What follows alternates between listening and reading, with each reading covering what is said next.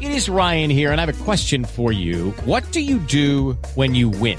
Like, are you a fist pumper, a woohooer, a hand clapper, a high fiver? I kind of like the high five, but if you want to hone in on those winning moves, check out Chumba Casino. At ChumbaCasino.com, choose from hundreds of social casino-style games for your chance to redeem serious cash prizes. There are new game releases weekly, plus free daily bonuses, so don't wait. Start having the most fun ever at ChumbaCasino.com. No purchase necessary. BGW. Void where prohibited by law. See terms and conditions. 18+.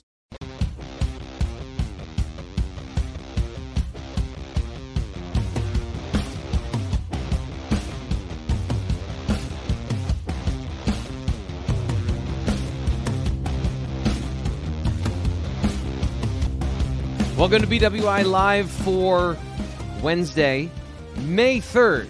Holy cow.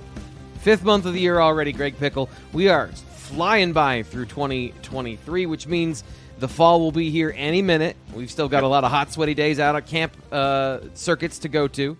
But here on the show today, we're going to be talking a lot about what's happening right now in the spring with the transfer portal. And also, we're going to be getting to a wrestling update with our reporter, Greg Pickle, who covers Penn State wrestling. So, Greg, welcome to the show.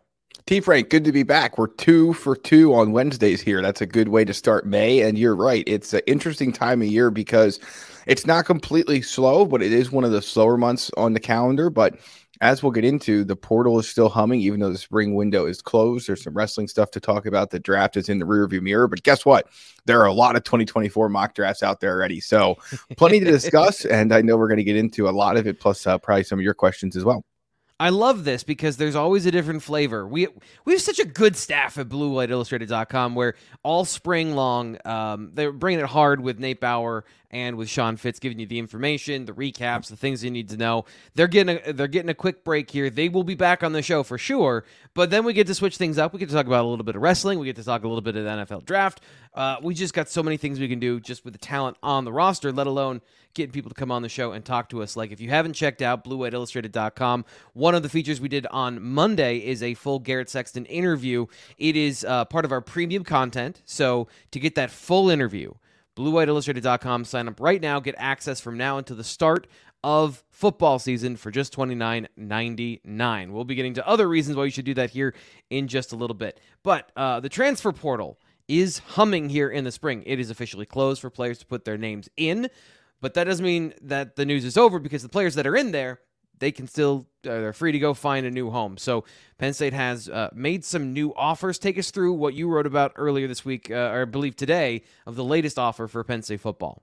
Yeah, so first things first, and I think that it's important to note because this confuses people, T. Frank, is that the spring window, and the same as the winter one that all of you remember from earlier this year, it only applies to undergraduates. So grad transfers can go in at any time. And I'm not saying Penn State's going to have a player go into the portal once graduation is in the books, but it's not out of the question. And the first question everyone's going to ask is, wait a second, I thought the portal was closed. Well, that window never shuts for graduate players. So if you see Penn State maybe offer someone elsewhere that goes in the portal in the future, or you see a Penn State guy go in the portal in the future, it's safe to assume that he is a grad transfer and is able to move freely. Unlike the undergraduate window, which of course just closed at the start of the month here it closed on Sunday night. Penn State losing. Go ahead, T. Frank. Quickly, as kind of a post on the road, when is Penn State graduation? Is it this coming weekend? It's usually the first full weekend in May, right? Yeah, I believe so. That's a good question. Let me pull that up here while we're sitting here chatting. But yes, I believe so. And in a lot of places, and including one of the players we're about to talk about as it relates to coming to Penn State, between this weekend and next weekend, we're getting very close to that commencement schedule. But yeah, it looks like Penn State set for commencement this Friday, Saturday, and Sunday. So, again, obviously, once all the paperwork gets wrapped up, guys at any school, once their graduates can move around, and for Penn State, that obviously means somebody will coming here soon from the transfer portal. As we understand it, and then obviously, you could see some movement as well, and you can see guys in there like a Kevon Lee, like a Devin Ford, like a Jaden Dotton, finally decide where they want to go. So yeah, it certainly slows down right now, T. Frank, but it doesn't completely stop ever with college football, and the portal is one of the reasons why. Yeah, and this is going to be, and we're going to talk a lot about the portal now at the start of the show, but there's also hot and heavy questions in the BWI mailbag about the portal coming up at the end of the show. We already have David in here. Before the show started, he gave us his question. So, David, we see it. We appreciate it. We're going to get it to it at the mailbag. But I love the fact that people are fired up and they're ready to go. They want to know more information. Trey Amos is the latest the latest player to get an offer and to visit campus. He, I believe, made that public. So what can you tell us about that situation at cornerback with Trey Amos? Yeah, so Trey Amos, I got so excited talking about all the legalities, I guess you could say, of the transfer portal that I forgot to dive in on exactly what we were talking about here and the direction we were going. So he has not visited campus yet, but he was just offered by Penn State on Tuesday night, and he's a cornerback, defensive back from the Louisiana Raging Cajuns. 8 pass breakups last year. That led the team a little more than 30 tackles. And he is as our colleagues at the On3 News Desk wrote on Tuesday night, he is the hottest name in the portal. I mean, I'm just scrolling down his Twitter feed right now, T. Frank.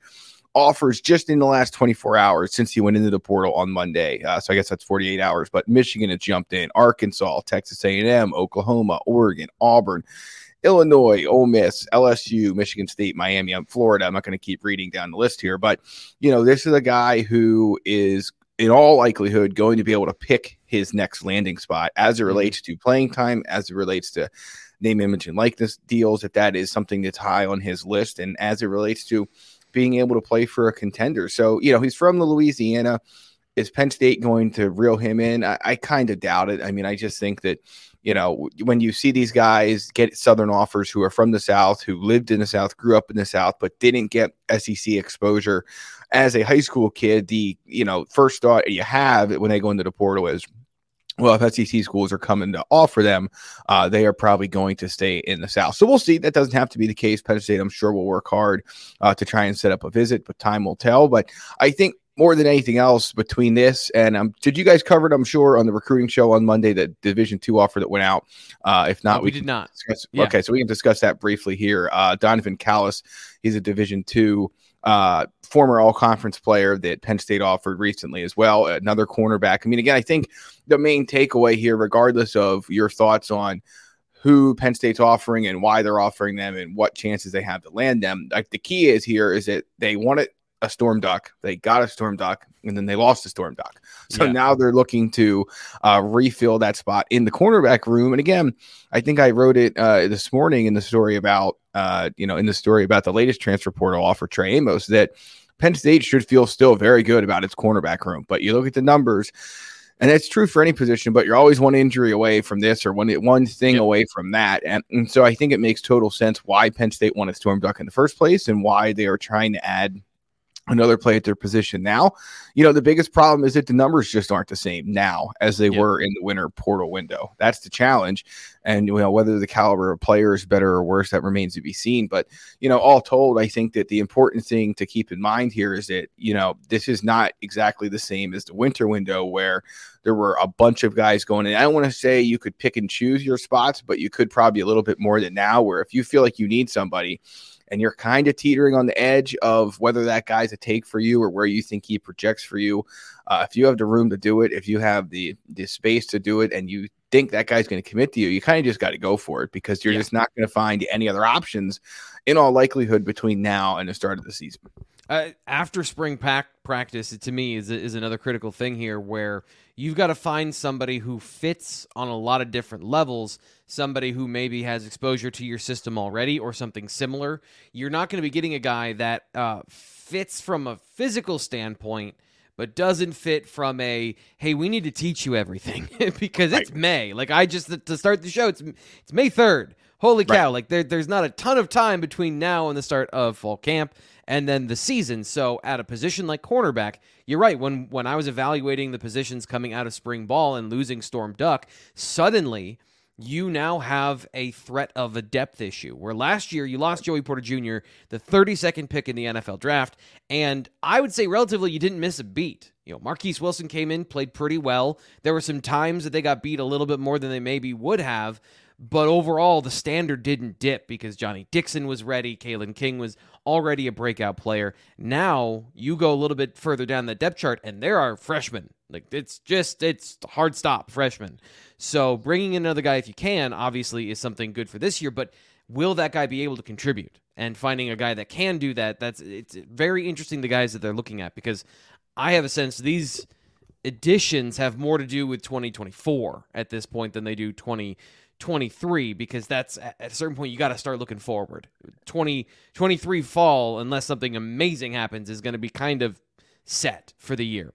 That, by the way, doesn't even include one of the biggest transfer portal announcements that we've had at BlueWhiteIllustrated.com. A great reason to go sign up again for information over there. That one is staying behind the message board. So as much as I love you guys, I can't give you everything here. Although I do have to say, Jacob Reynolds here in the chat says, added the live show to my work calendar so I wouldn't miss one. Holy cow, that is dedication, my guy. That is dedication. Thank you so much. I like it. You got to let us know what you put in as that time block, though. Is it like answering emails or, muting the computer because Greg's on? Which is it? So let us know what you put in that block. But no, that's great. That is fantastic. As always, Robert is here. Like the video. We've got a great show for you today. There's a lot of people here watching live, so please like the video because that helps us to spread the good word about the Blue White Illustrated live show and helps us defeat the almighty algorithm. And that's my main job, is to defeat that algorithm, so I appreciate you. Quickly here before we get to the next thing, as I'm doing 6 or 7 things at once, I apologize. Dante Cephas, that I think is the next big thing for the Nittany Lions. We talked about graduation, commencement times. Do you have a rough timeline talking about what Penn State is expected to get out of the portal, like a late Christmas present? Right. So, I mean, at this point, everyone's kind of looking at Dante Cephas, right? Because coming out of spring practice, James Franklin made as crystal clear as he could that they felt like they had 2 receivers who separated themselves, Keandre Lambert-Smith and Harrison Trey Wallace. And other than that, they need another guy to step up, be it one that's here now or be it a Dante Cephas or be it somebody they could possibly find through the portal, which doesn't seem likely at this point in time. But yeah, Dante Cephas is going to come in with extremely high, maybe even perhaps unfair expectations from Kent State. The school has final exams coming up over the next week, commencements next weekend. So, we would expect to see him on campus somewhat soon here at Penn State as the Nittany Lions get ready for the start of that May semester, and then, of course, the summer semester, which I don't have that academic calendar in front of me. We never have enough tabs open, T. Frank. One day we will, but it's not this one. But, yeah, no, we're getting close to the point of him getting here, being able to get in the weight room with the staff, getting in those player-led workouts with the quarterbacks and the receivers and everything else. And guess what? This goes back to the story that we had on the site recently and that James Franklin really hit on the head over and over again this summer, is that he believes his quarterbacks and his offense cannot throw enough this summer. Not the only reason why, but one of those reasons why is Dante Cephas needs to be ready to go by the time preseason camp begins. So he should be here soon. And then obviously the class of 2023 guys will start trickling in, the ones that are left as well over the next month. So yeah, it's about time that Penn State's able to welcome that group to campus, T. Frank. And, again, this is a very important part of it's a very important part of the calendar for Penn State, for its players, because you don't want team news this time of year, right? Typically, team news this time of year is bad news. It's supposed to be a quiet time, a building time. Recruiting news, completely different story for Ryan and Sean. But yeah, if you're talking team news this time of year, normally things are not going in a direction that the program hoped they would. Not always, but more often than not, the only team news you're getting that you might have interest in this time of year is TV Times, which check out BlueWhiteIllustrated.com. Ryan's dumped some great info behind the board on that for subscribers. But yeah, so Cephas should be here soon, and it's going to be, again, maybe unfair expectations for him out of the gate coming in here with no spring practice. Obviously, we'll have to learn the offense and everything else. I'm sure there were ways that he's been working on that since the new year began, but he is going to have to jump right in and be ready to go, T. Frank. We'll have all that information, and of course, some of that we'll get out here to the live show. We'll be talking about all that stuff during May. We'll have a bunch of fun content for you when there isn't news, because as of course, as Greg just said, May can be a bit of a slow time of the year, but that's not going to be the case here on the live show because it's not just about the news, Greg. It's about before we roll forward, T. how we Frank, talk I'll just about note that. this. Before we roll forward, I'll just note this. The classes begin for the first 6-week session of summer 2023 on May 15. So if you're looking for a date to maybe monitor for Dante Cephas, that is what I would keep in mind. We're going to shift gears here quickly and tell you about our sponsor here on the live show, on the Wednesday live show, and that, of course, is RogueShop.com, the longest tenured sponsor of our live content. RogueShop.com. Go right now. Use the promo code BWI for 10% off at Rogue Shop. If you're new to the show and you want to know what Rogue Shop is, it is a small craft cannabis farm in Wisconsin. We're doing really well in Wisconsin with talking about a bunch of commitments, having a bunch of commits moms on the show, and we want to tell you about Rogue Shop in Eau Claire, Wisconsin. They do a great job of educating people on something that was previously not legal, but is legal in a lot of different places. And if you want to improve your life, and they're all about the medicine side of this, they're all about the holistic healing part about this. And they have a bunch of different ways that you can ingest CBD and THC to help reduce pain, inflammation, swelling, and other issues that go along with chronic disease, helping support your life to make your life better. That's what they're all about. So, whether it's salves, lip balms, bath soaks, hemp soaps, or hot chocolate, they've got a different way for each person to help them understand what they need and how to help better their lives. I've used the gummies before to help me sleep. That has been excellent, and I have been waiting eagerly for the next batch to show up because I need to sleep. Everyone needs to sleep. I really need to sleep because I need to be at the top of my game here on the Wednesday live show, so I'm not stuttering and stammering and wondering what the heck is the next thing we're going to be talking about. So, Greg, we're coming back to you to talk about the next thing we're going to be talking about, and that is wrestling. People love it when we talk about wrestling here on the show. And there's the freestyle tournament, which came up last week in USA Freestyle.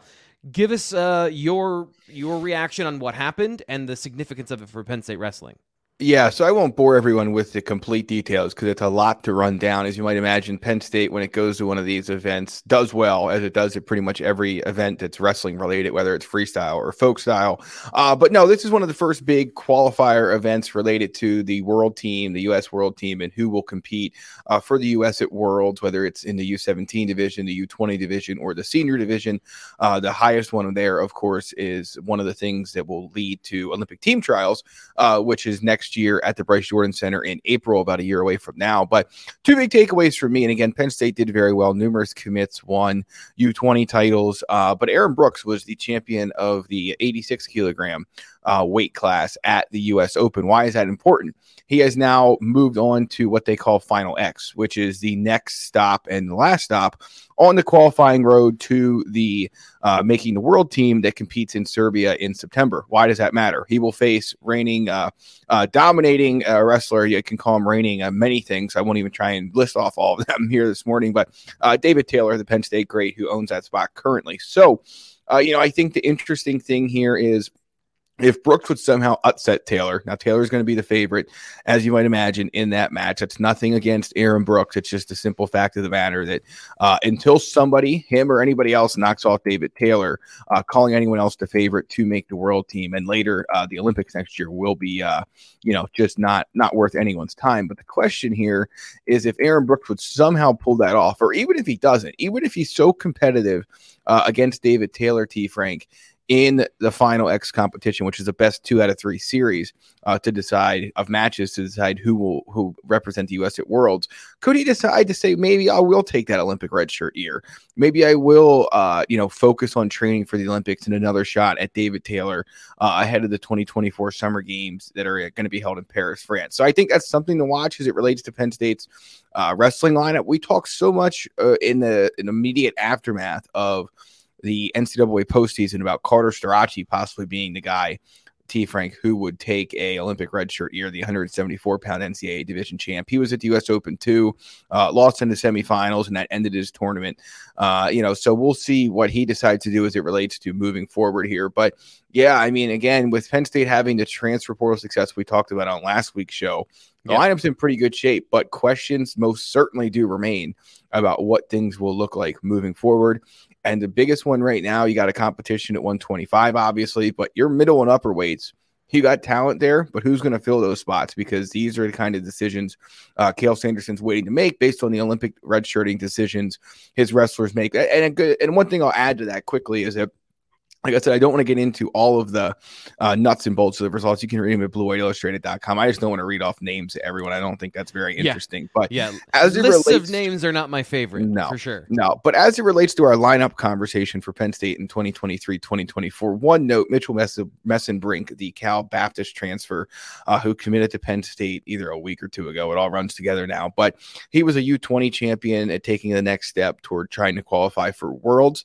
One interesting note, when he talked to Wisconsin Wrestle and announced his commitment to Penn State, he made very clear that if Cael Sanderson thought and his staff thought it would be best for him to compete at 157 or 165 or take an Olympic redshirt year, he would follow whatever direction Cael Sanderson and the staff had for him. So what does that mean? Obviously, the more success Mitchell Messenbrink has in the freestyle international events, the better, or maybe more likely it could be that he takes an Olympic redshirt year. So, long story short is this: Penn State has had a very, very good offseason in terms of talent acquisition ahead of the new season. But despite all of that, the puzzle is still far from solved in terms of where this wrestling lineup will go in 2023-2024. It'll be a favorite, of course, to win another Big Ten title, but they are not at the stage where they need to make those decisions, T. Frank, in terms of who's going to redshirt, who's not going to redshirt, who's going to move here, who's going to move there. But if you're a wrestling fan and, you're looking forward to next year, I think the important thing to note is as we get in the summer here, we're going to find out more about what things will look like come the fall and winter. It's a problem to have when you have too many talented wrestlers that are trying to go to the Olympics. So you know that the talent hasn't diminished at Penn State. Last thing here that we'll get to before we move on is Cael Sanderson won another award. Tell us a little bit about that, please. Yeah, so he's the Win Magazine National Coach of the Year, T. Frank. It's the fourth time he's won that honor since he got to Penn State in 2009, 2010. I'm not sure anyone is surprised by this. His team won the national tournament by 55 points. He had I believe it was 8 All-Americans. He had 9 qualifiers. I believe eight of the 9 that were made All-Americans. It's been one of those mornings, T. Frank. The numbers are just a little fuzzy on everything, even though they should be obvious. But tremendous year, tremendous tournament for Penn State. So Cael Sanderson winning this honor, not a surprise. Similarly, not a surprise was him pivoting to thanking his staff and sharing that the staff, it was a staff award. It was a staff honor. It's not just a coach of the year for him honor. It's a, staff of the year honor, not his words, but kind of paraphrasing what he was getting at. So, he has one of the best staffs in college wrestling. He is one of the best head coaches, the best head coach in college wrestling. And I think it's safe to say he has the best staff in college wrestling. So not a surprise that he takes this honor. In fact, the only surprise might be that he hasn't won it more over the course of his Penn State career. But number 4 for him. That's the LeBron James treatment, right? Like when we get so bored of the best that unless they win the tournament and the championship every year, we'll give it to somebody else just because we get bored with greatness at certain points with guys like Cael Sanderson. Let's move on to the NFL draft, where we're going to talk at first about 2024. Then we're going to get back to clean up some things in 2023 because everyone loves looking ahead. Everyone loves looking ahead. So let's do that. Let's look at the top picks for next fall. I pulled this from mockdraftdatabase.com. I think this might have been the site you were talking about last week where you went in and you were looking at all the different permutations. So they've already got a big board for 2024 based on everyone's mock drafts and big boards for the upcoming year. And the names shouldn't surprise you here. Top picks for 2024. 8th overall on the big board coming into the next season is Olu Fashanu. Kalen King at 31. Maybe a little lower than I expected, but probably that's more accurate in the outside the Penn State bubble, and then I think entirely too low. But we'll get into why probably Chop Robinson is 60th overall on the big board going into next fall. A couple more players in the hundreds and 200s and even 500s on the list, but those are the top 3 guys that have a chance of going in rounds 1 and 2 next year. So, Greg, when first off, everyone loves the names. We love reading names. But what does this mean to you? Like, what is the at this point? What does that mean to you as far as guys that are going in next year's draft? Almost nothing. I mean, absolutely almost nothing. And look, here's why. I mean, again, I know you love this stuff. I love this stuff. Yeah. It's great conversation starter. It's great. It's a great thing to kick around. But, in the story we have over at BWIillustrated.com about where Penn State players could go next year based on some of the mock drafts that were out there, I refused to list the teams that they were associated with because I just don't know how anyone has the foresight. I mean, I know that you can sit here and say that, you can sit here obviously and say that, yeah, okay, these 5 teams are probably going to make up 5 of the top 10 spots. I get that, but you just don't know this far out. Yeah. But what we do know is that Penn State almost without question, even despite how low Chop Robinson is ranked here, and even Caitlin King to an extent, they go into this 2024 draft cycle with a high probability of having at minimum 3 day 1 and 2 picks and possibly 3 day 1 picks. And maybe that's even the likely scenario at this point, depending on how things play out. So, I mean, look, they're going to have one, right? Unless Olu has a enormous step back, which no one's expecting, or he has an injury, which obviously no one's rooting for that. And he just is going to be a first round pick. There's just no question. So, you're going to have one. Caitlin King, by most measures, will be a first round pick. But as we saw with Joey Porter Jr., not always a guarantee, even despite what is expected.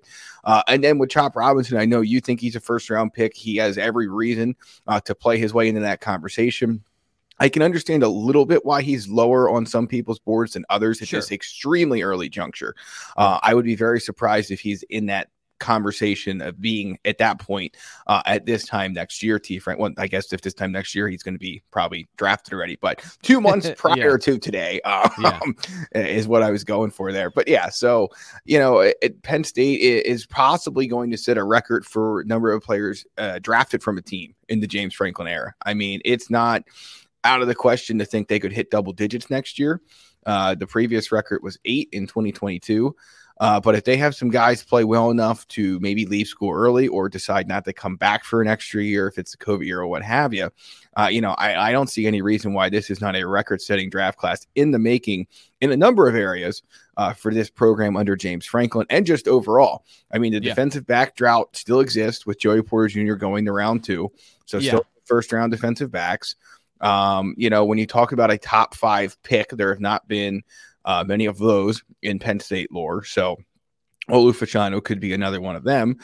And then when you talk about 3 players going in the first round, potentially, I mean, you could have a number of historical moments made for this draft class next year. And look, we're getting a little bit far ahead of ourselves, being that it's 11 and a half months away. But it's always fun to look ahead as we get through one draft and one season and prepare for another of both. Yep, and I want to, so let's start with this. Rob Sherrill says the fact that some of the guys that we expect to be a little bit higher, being a little bit lower, Rob says that's because we're still pretty anonymous by the analyst standards. So I know the David Pollock thing came up from what he had to say about Penn State on last Saturday, but I don't think that's generally the case with these players. Let me make the case against some of these guys to understand where the pushback is coming from. Olu being top 8. He is 6'6". He is 315 pounds. He has put the production in. And as you saw, Paris Johnson could have gone 3 overall. Tackles are highly valuable, especially left tackles. So the NFL draft, when some of those guys got pushed up, there wasn't an effusive amount of blue chip players. Like there were a couple guys that are can't miss players every year. Everyone calls those blue chip players. Olu's going to be one of those guys, but he's also at a valuable position. Corner and defensive end are also valuable, but when you look at Chop Robinson, he's 6'3", 253. The NFL wants these guys to be bigger. They want them to. So I know that I know that Chop is big enough, right? So he's long enough, he's strong enough, but he has to prove that to NFL GMs, scouters, and evaluators and analysts that haven't dug into his tape because they haven't looked at him yet because he wasn't draft eligible and he wasn't obviously one of the best players. The other thing is that King and Robinson are both analytics favorites because they track more than box score stats. So last season, Chop Robinson did not start. It was the same thing with Micah Parsons, where Nick Tarburton was the starter. Chop Robinson outsnapped him and played more snaps, but wasn't the starter. He also only had 5.5 sacks. So he wasn't near that double-digit sack total. He was not a pure breakout player. But when you look at the film, and you're only looking at the film if you want to see, a guy that's going to be drafted, he wins. And analytics, they track the winning part. They don't just track the box score stats, pressures, quarterback hits, things like that. And then Kalen King, again, 5'11". So he's not going to be a guy that has the demonstrable interception numbers or height, weight, speed. That's obvious that these guys were 5-star talents that everyone has been tracking the whole time. Now, they're high 4-star talents, and I think Chop Robinson probably should have been a 5-star talent coming out of high school, but that might be why they're lower than the other guys. They don't have the obvious production that is just you can be brain dead and go find in a box score, or they don't have the measurables to make them an easy translation where you can say this stuff and feel safe. This is kind of safety season. So that's really how I view where those guys fit. And I think how I feel about Chop. He's going to be the guy that rises the most. But here's another question. Is there a guy outside of those three that you think could push higher based on his talent potential and maybe some things holding him back the last couple of years? Yeah. At the moment, I don't think so. Obviously, again, when you look across this potential Penn State draft class next year, you have some guys who, with a good season this year, could really see their stock skyrocket. Johnny Dixon comes to mind. Keandre Lambert-Smith comes to mind. Theo Johnson comes to mind. Not as first-round picks, obviously. I mean, you never rule anything out. We see this every year where guys who were not on the first-round radar in May or June or July are in October, November, December.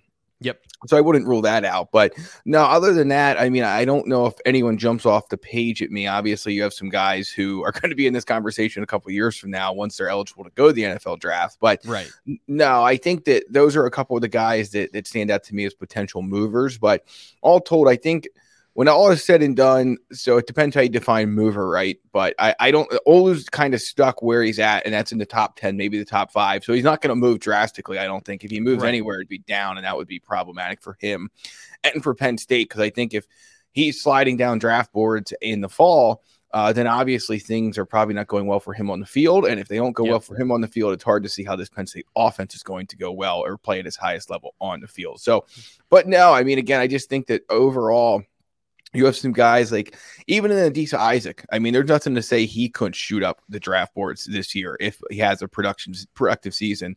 Coming off now, 2 years removed from that ACL injury, or not ACL, Achilles heel injury. So, I just think that, you have some guys that with productive seasons are not only going to boost Penn State forward, but also boost their draft stock forward. And then we'll get into the conversations of, just like we did with the Parker Washington, just like we did with the Juice Scruggs, just like we did with the Brenton Strange. Should they stay or should they go?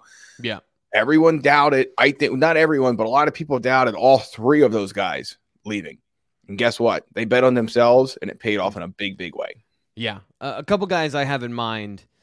I think Johnny Dixon, being a corner, he's got NFL feet. So if he puts together a productive season, again, like you said, maybe not second round, but can go from a guy nobody's talking about to a guy that is a part of the draft conversation in the top, let's say 10 corners to be conservative, maybe top 7 corners to be conservative, which, as you saw, when 5 go in the first 32 picks, that's pretty important. But let's move on. And there's a couple guys I want to say, but we'll move on for time's sake to reviewing what we saw this past weekend, the best fits and the worst fits for the guys that just were drafted, the 6 players that went to the NFL. Who is your best fit as far as team and how you think they're going to mesh at the next level? Yeah, I mean, I think that when you look across the board here, there are a number of guys who, based on my thoughts about where they could go, did not end up necessarily where I thought they would. But it was a very, I'm still amazed that some of these guys went where they went, not in a bad way. I mean, again, one of the things that, even though I don't think I hit on a single pick last week, other than maybe where Chris Stoll would land. I'm pretty sure I said he would get drafted by Seattle, but he got you nailed that one. Seattle. Yeah, so I'm gonna give you that one for sure. Like getting a long snapper right, like damn, doesn't matter if he was drafted or not. You picked that one really well.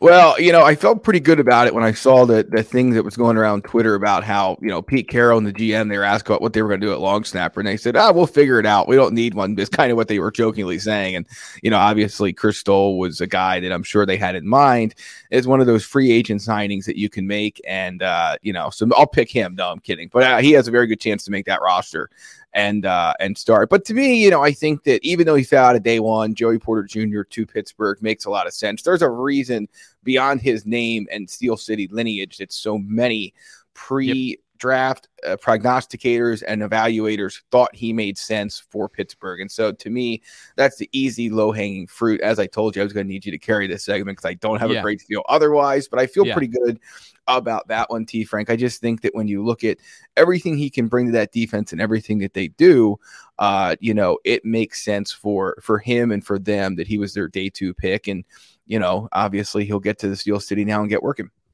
The Steelers had an awesome draft. If you look at their top 3 picks, like immediate impact players at several positions. So, and that's also, by the way, why I wanted you to go first, so you could pick Joey and we could talk about that.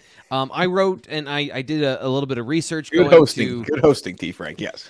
I went to, listen to some post-draft press conferences for players drafted to teams, and you want to hear what Terrell Austin has to say, you can check out that article because I mentioned Joey and what the defensive coordinator for the Steelers said about him, and I think you made a really great point there.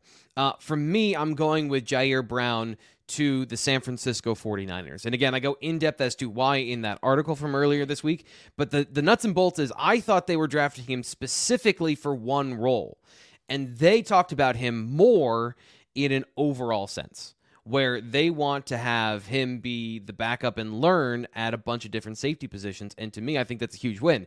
That's the system, and that's kind of the program that I was thinking he would fit best in, that uses versatility and uses different sub packages for him to go through and play a bunch of different roles in that team and not just peg him as one specific thing. So I thought that was a really good.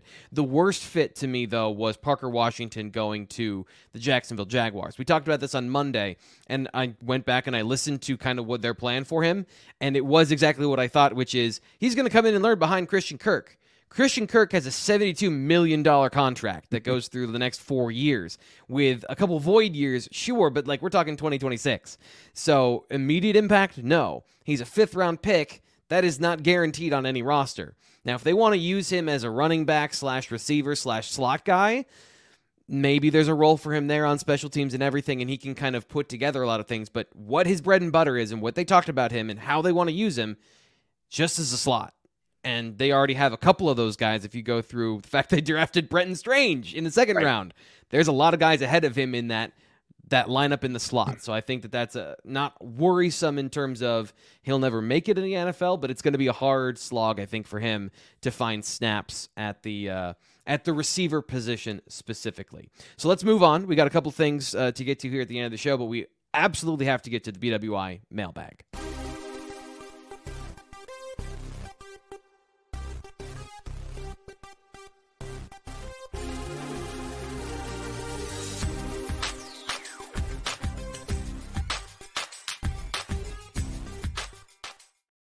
The BWI mailbag is open, and people have been stuffing mail in it since before the show started. I mentioned this.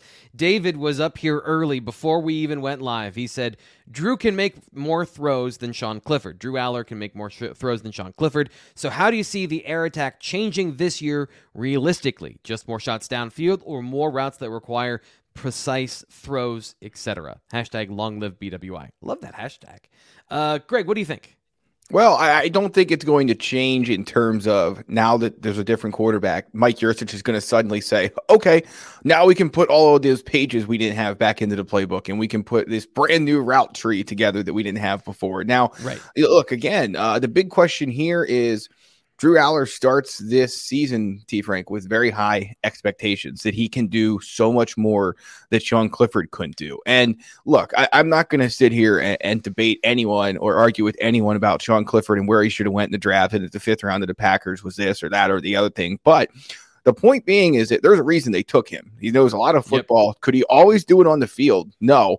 I'm pretty sure he knew what he needed to do or wanted to do. Now, knowing those things and doing those things, two entirely different things in a lot of cases. But, the Packers just didn't take him in round 5 for the heck of it because they had a draft pick and they thought, well, it'd be a nice story if we took Clifford. No, there was a reason for it. So, I don't think that because of Sean Clifford's sometimes up and down play, Mike Yurcich had to delete big sections of his playbook. So, can they maybe add some things based on arm strength and things like that? Sure. But I'm not, if you're going into this season expecting to see a totally different X's and O's offense, you're probably going to be disappointed. Could you see more big plays and more of the completions that maybe Penn State wasn't able to get a year ago? Yeah, certainly you could if Drew Aller plays up to the hype. But just in terms of the offense overall, I'm not expecting to see massive scale changes. In fact, some of it may have to be reduced a little bit just because of what Sean Clifford experienced over his 4 years as a starter and what he had seen against the college defense versus what Drew Aller and quite frankly some of his receivers are going to see for the first time this fall. Yeah, I think this question, and I'm going to answer this question along with this question at the same time. How confident are you the offense can score points in the first 2 to 4 games while Aller gets his feet wet, rely on running backs and the offensive line? I think David makes a great point of saying, is it about the frequency of certain plays? And breaking down what Drew did in the blue-white game, I think that there are some things that were obscured by pressure, but they were obscured because of the pressure, and that's going to be like, how do teams attack Drew Aller? Are they going to make him play against coverage? Are they going to show him a bunch of exotic coverages, or are they going to show him a lot of exotic blitzes? Are they going to show him both? And in the first 2 to 4 games, we're going to find out a lot of information about how Drew plays in all of these areas. My concern, based on what I saw from the blue-white game, is his seeing the field under pressure and being able to get to the right read at the right time. And it's not because I don't think he can see the field, because he's shown me several times that he can, but it's quickly and with experience. So there's a couple throws, I think, of the blue-white game that I was expecting him to make it, because I've heard and I've seen that he is good at diagnosing, reading, and throwing, but under pressure, sometimes that changes, and that's very Sean Cliffordy. Like, when we talk about Drew Aller and the arm, like, it is not just about the arm. So does Mike Yurcich dial up more passes down the field? Well, is Caden Wallace or Drew Shelton, are they capable of holding up? Can they put their tackles on an island? Do they run with 2 tight ends, or do they run with 3 receivers? That's all these things around the quarterback are going to inform the plays as much as what the quarterback can do. And I think you make a good point, too, about, we've talked about the run game a lot, of making sure everyone's in the right position and everyone is, you're getting into good looks against good fronts. So all of those things are cop-outs to say, I don't know. I don't know how the offense is going to change. My guess is going to be not much. I would not say that the offense is going to change a whole lot. It's going to be about, as you said, what are you leaning on? What parts of the playbook are you leaning on more? Because those are the things Drew is good at, and they know, but we don't know at this point. That's the whole mystery that they're trying to keep from everybody. Robert in the chat says, with the perceived jump of some of the receivers made during the spring game, do you expect Dante Cephas, to win an outright job? And we've got a lot of people that are throwing a lot of really good questions in here, so we're going to double up some of these. I believe it's this one I wanted to get to. Yes, do you see a way where you actually get to a 6 deep at receiver, as James Franklin has mentioned, and not have to have a letdown in talent and production? So the receiver conversation still front of mind, Greg. Do you think Dante Cephas can walk in and take one of those jobs outright after not being in spring ball? Well, again, it kind of goes back a little bit to the conversation we had going into spring practice, T. Frank, which was that, everyone wants, it's almost like the backup quarterback conversation to some extent. Everybody wants the transfer guy to come in and be the savior of his position group. And maybe that will end up being the case with Dante Cephas or Malik McLean at receiver. But, again, there's a reason in a lot of cases these guys transfer. And for Cephas, it's going up. So it's a little bit different in the situation with McLean. But, again, I just think that if he comes in and passes everybody in basically a month with pads on and only a couple months of work before that, that's pretty concerning to me, quite frankly. I mean, because that means your guys that were here did not put enough together during spring practice and preseason camp to win that job. And that's going to lead to long and hard questions to ask about where that receivers room is. Obviously, part of the reason Marcus Hagans was brought to Penn State was to improve the recruiting and talent development. But he obviously clearly has his work cut out for him. He has two guys that they seem like they can rely on. But, again, do I expect him to win it outright? Right now, he comes into a room where there's not a clear number 3 receiver. Was Omari Evans's blue-white game performance the kind of performance that is going to win him this job in preseason camp? Can he do it consistently enough? I think that's the big question here in this conversation. If he can, then I think this is his job to lose, and Cephas will find a role potentially, but so will McLean, so will Caden Saunders, et cetera, so on down the depth chart. But, to me, this is Evans's job to lose. So do I expect him to win it outright? I do not. And I think, again, if he comes in, now maybe it's just a super talent. I mean, again, you look at some of the stuff he did at Kent State, it's impressive. And I think that there's a lot to be excited about. But, I would also, if he comes in here from Kent State to a Power 5 program receivers room with a lot of previous 4-star talent in it and a lot of guys who have been here for a bit or some that are getting ready to try and take the next step in year 2 or year 3, I just would be, again, I think it would be concerning if he was so clearly the number 3 option that he won the starting job for the West Virginia game, but time will tell. So to me, as always, there's nuance to this conversation because it's not just one position. It's not just wide receiver. There are 3 different receiver positions that have different skill sets and different objectives on the football field. So for Dante Cephas and for the way that this roster is constructed, I'll start with the wild card, talking about Cephas.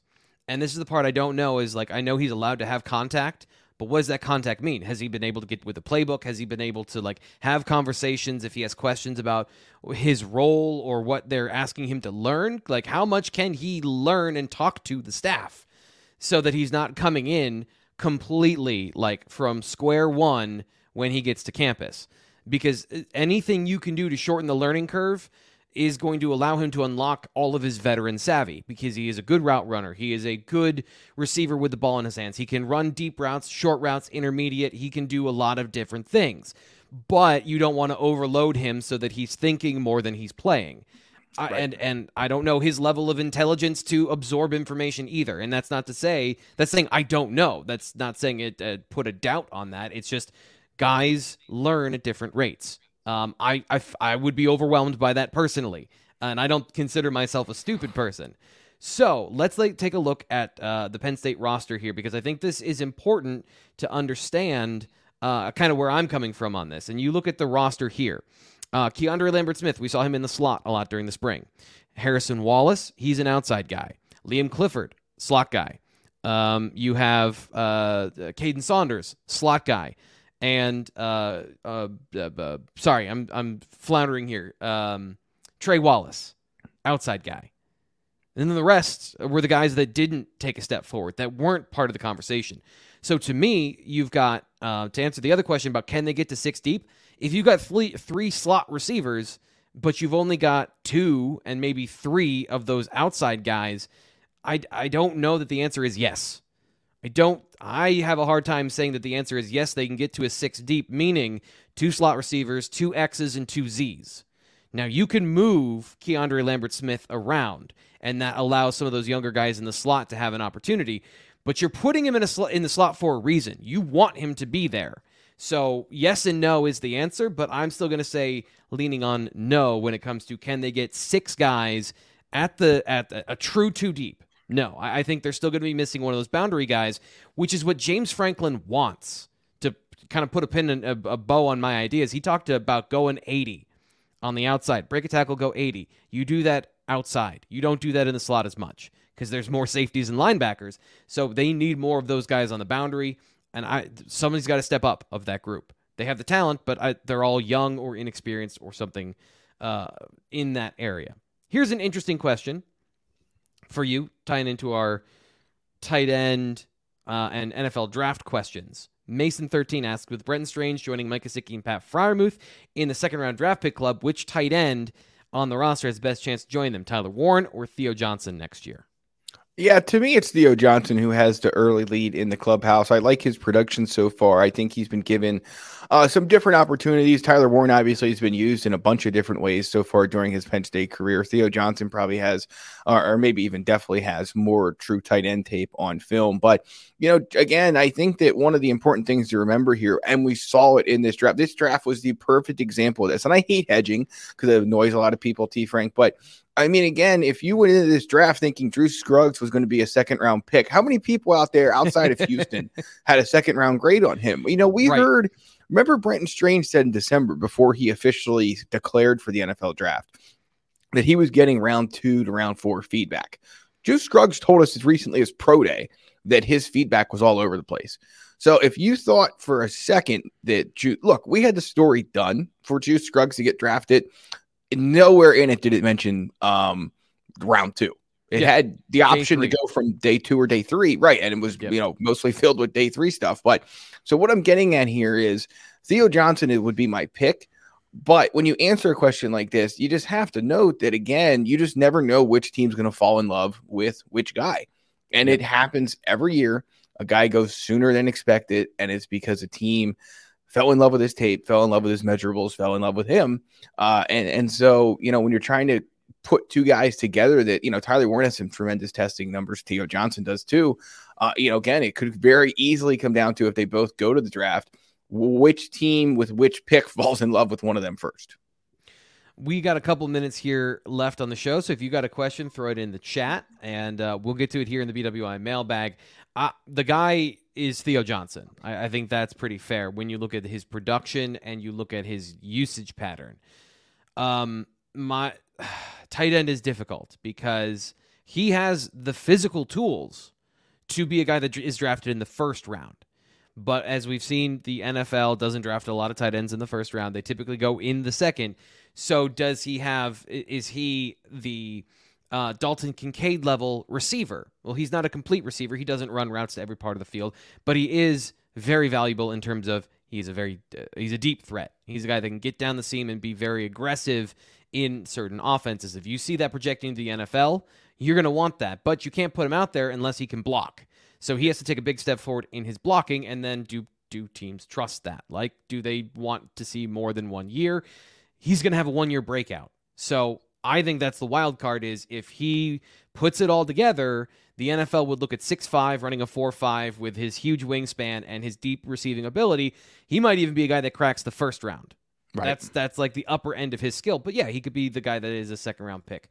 Rob says this, great comp with Ohio State and Georgia and Alabama, who are also throwing up brand-new quarterbacks. Interesting to see if Drew looks more comfortable out there than any of them. And that comes down to Mike Yurcich as well, of crafting an offense around the quarterback. Bill O'Brien is not at Alabama anymore. So the coordinator is a huge part of that as well. This will get to our last question. Let's go to this recruiting question from PSU Crusader. OSU, Ohio State, clearly dominant force in Ohio, but other schools, especially Notre Dame, have landed top kids there as well. With the expanding recruiting efforts on the staff, is Penn State planning to step up their efforts in Ohio, similar to what they've done in New Jersey? Or does the staff see it as a situation where their resources are generally spent elsewhere? This is a great question. I don't have a great answer to it, Greg. Do you think that Ohio can be a bigger priority, given that Penn State, I don't think they have given up on Ohio. They've been offering players and quarterbacks and other positions in Ohio frequently.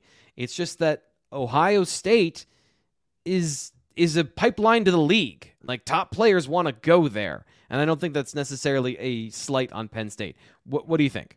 Yeah, I mean, I thought Sean Fitz covered this whole topic pretty well in yesterday's S Zone at BlueWhiteIllustrated.com. But I mean, I think one of the points he makes, and you can go over there and read the whole story to kind of gets into the full answer here. But, look at this class of 2024, T. Frank.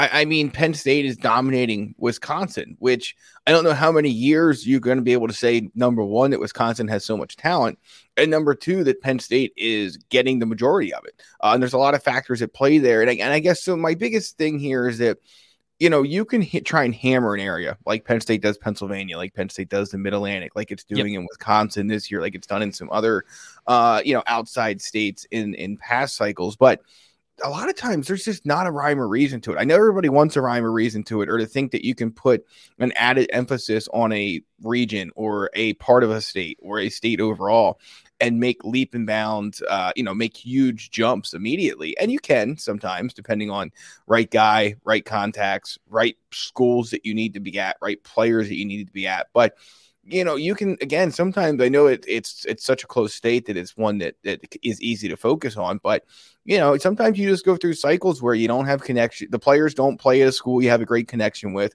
They play at a school where the head coach is, or the assistant coach or whoever handles and helps with the recruitment, maybe pushes a school A or school B. I'm not saying that's specific to Ohio, but, I think sometimes we want a one size fits all answer for these kind of questions. Why doesn't Penn State get more players out of A or B or C? And I just think that there are so many layers to that onion that it's really hard to just say, if you're going to flip a switch and quote unquote step your game up in a state, because you have to have a lot of things go right. Keep in mind, if you have, it's not dissimilar to the recent NFL draft conversation where a lot of teams are saying we only had 20 prospects with first round grades. Yeah. Well, obviously you only have one first round pick unless you're the Dolphins and you have none, but or you could trade out of it, of course. But point being, Penn State may only have, I don't know, let's just throw a number, they have a select number of guys that they have like immediate take grades on. And maybe none of those players come in Ohio. Maybe they do. Maybe more of them come from Ohio in some years than others, But long story short here is it's cycle to cycle, year to year, prospect to prospect. There are so many factors that go into this that you can try and make an area an emphasis. Look what Terry Smith did in Philly and what Deion Barnes is doing there now. Clearly a similar situation, Jaywan Sider in Florida. But it's just not as simple as dropping a guy somewhere and suddenly having immediate results. You have to have some past history, connection, things like that, that can really help lead the way. So I would just say this, James Franklin and his staff are very good recruiters. They're very good at dispersing their talented assistant coaches and other people that are a part of the program in ways to land the best class possible. So, and maybe they're not doing as well as in Ohio as some would like. You make a very valid point about Ohio State and some other schools that recruit there as well. And ultimately, year to year, things can just differ in ways that just aren't easily explained by just not doing a good enough job or putting in enough effort. Yeah, and the only thing I'll add is that region and proximity are important. Penn State is the school closest to New Jersey. No offense to Rutgers, but probably offense to Rutgers. Like, they are the best program closest to New Jersey and Virginia. Like, none of these schools are at the level of Penn State. You go into Ohio, Notre Dame's right there, and Michigan is right there, and obviously Ohio State is there as well. So proximity, region, those are all, it's a battleground. It's an overlap of all of these localities in football. But you mentioned Sean Fitz talking about Wisconsin and breaking that down. He also has a new RPM pick at BlueWhiteIllustrated.com right now. Like, that is live information. So sign up to get that premium information. It is something that Penn State fans want to know. I promise you. BlueWhiteIllustrated.com. And as always, like this video, and I hope you've enjoyed it. And remember, we are international. Robert Bosfield listening from Amsterdam. So we have an international audience today. Appreciate everyone who's been in the chat. This has been a ton of fun. Greg, thank you for coming on the show today as well. Always a pleasure, T. Frank. Have a great week, everyone. We will be back with more information, more breaking news as it comes. There's going to be commitments. There's going to be transfer portal news. There's going to be basketball news as well. So Blue White Illustrated here on YouTube, your breaking news, another great reason to subscribe and to enable notifications. So when we put that up, you get the information. I'm Thomas Frank Carr. That's Greg Pickle. We'll talk to you next week.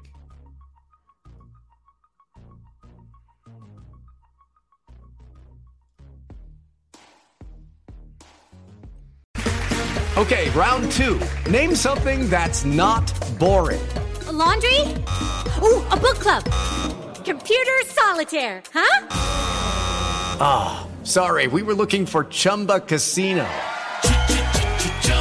That's right, ChumbaCasino.com has over 100 casino-style games. Join today and play for free for your chance to redeem some serious prizes. ChumbaCasino.com. No purchase necessary. Void where prohibited by law. 18 plus terms and conditions apply. See website for details.